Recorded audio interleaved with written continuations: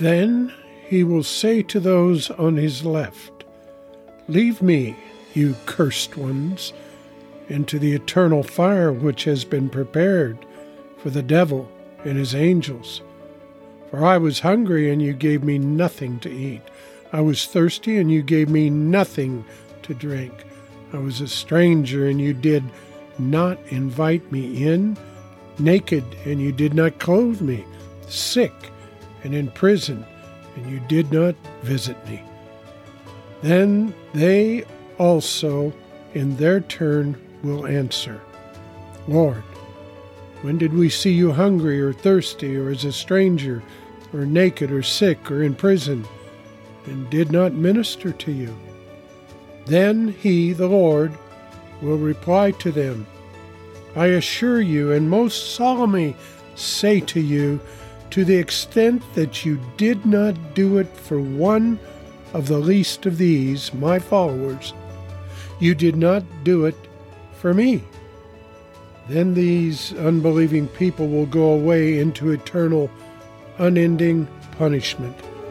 But those who are righteous and in right standing with God will go, by his remarkable grace, into eternal, unending life. That's Matthew 25, verses 41 through 45. Well, welcome to the program, everyone, to Fill the Lamp. I'm Neil Parks. Now, we're in the study of the book of James. James is primarily an ethical, emphasizing duty rather than doctrine. James wrote to rebuke the shameful neglect of certain Christian duties. In doing so, he analyzed the nature of genuine faith and urged his readers to demonstrate the validity of their experience with Christ. His supreme concern was reality in religion, and he set forth the practical claims of the gospel. His two fundamental emphases are, this is big, personal growth in the spiritual life and sensitivity in social relationships. Any faith that does not deal with both of these personal and social issues is a dead faith. The message of James speaks especially to those who are inclined to talk their way to heaven instead of walking their way there. So with that said, therefore, we see that our persons are justified before God by faith, but our faith is justified before men by works. This is so plainly the scope and design of the Apostle James that he is but confirming what Paul in other places says of his faith also, that it is a laborious faith and a faith working by love. In many other places it states that too.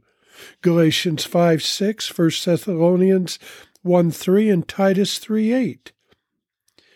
Paul may be understood as speaking of that justification which is growing, James of that which is complete. It is by faith only that we are put into a justified state, but then good works comes in for the completing of our justification at the last great day.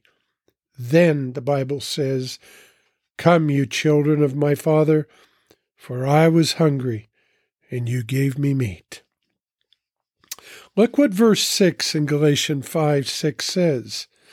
Paul speaking, "For in Christ Jesus neither circumcision nor uncircumcision avails anything, but faith working through love."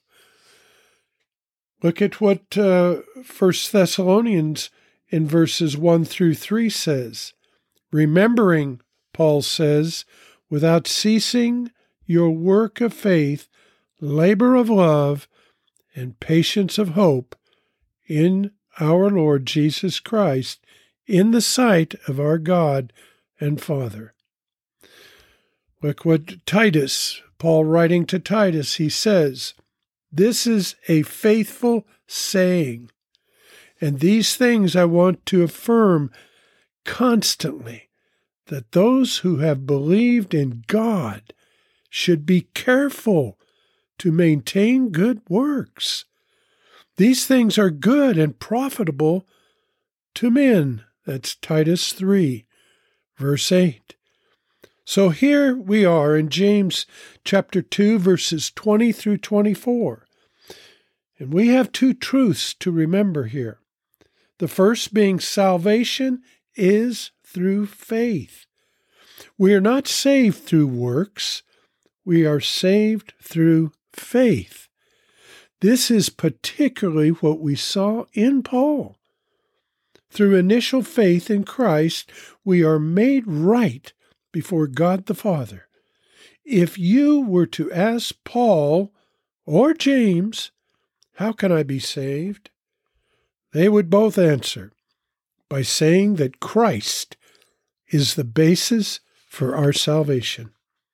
His work on the cross and in the resurrection is the basis of our salvation.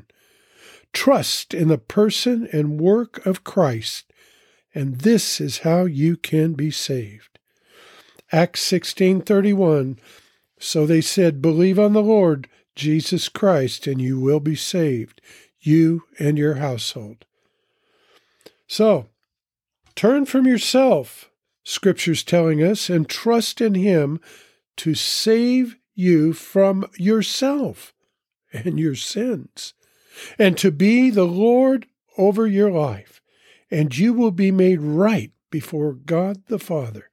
You don't have to fear death itself, because you are right before God the Father for all of eternity. Salvation is through faith. Now, the second truth in this passage is that faith works. When Christ gives you spiritual birth, He gives you spiritual life, a life that is radically different, and a life that bears fruit. Look at Abraham. Yes, through his initial trust in God, he was made right before God the Father. But through continual faith in Christ, we walk with God as friend. Look at how John, the Gospel of John, chapter 15, verse 14, puts it. John is writing, "You are my friends," Jesus speaking, "if you do whatever I command." So, my friends, let's read those last few verses of James chapter 2, verses 21 through 26. I'll read out of the New Living Version. 21 says, "Was not our early father Abraham right with God by what he did? He obeyed God and put his son Isaac on the altar to die.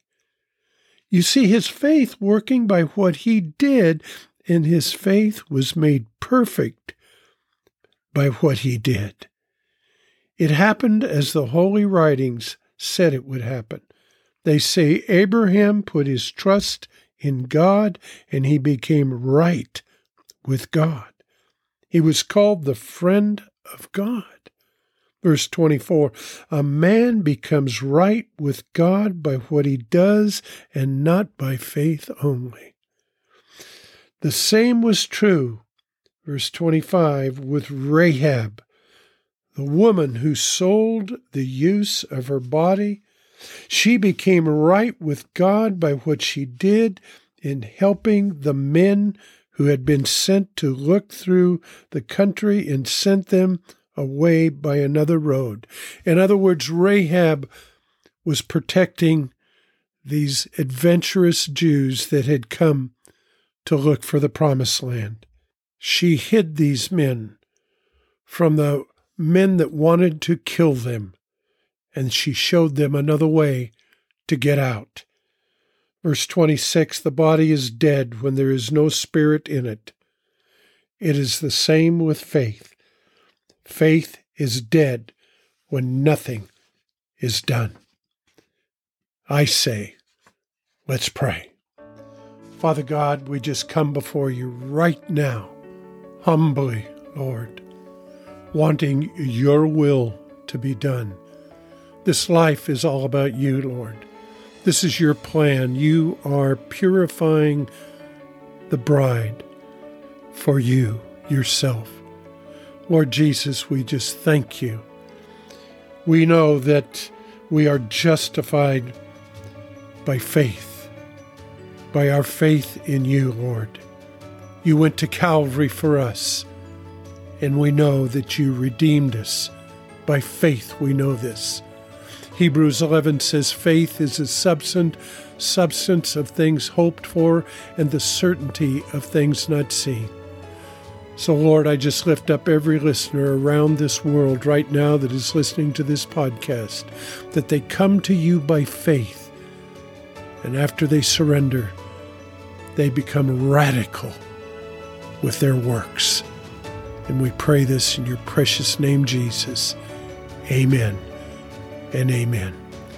Well, folks, it's been so good to be with you again this time, and I'm looking forward to the next time. So until then, God bless each and every one of you. I'm Neil Parks.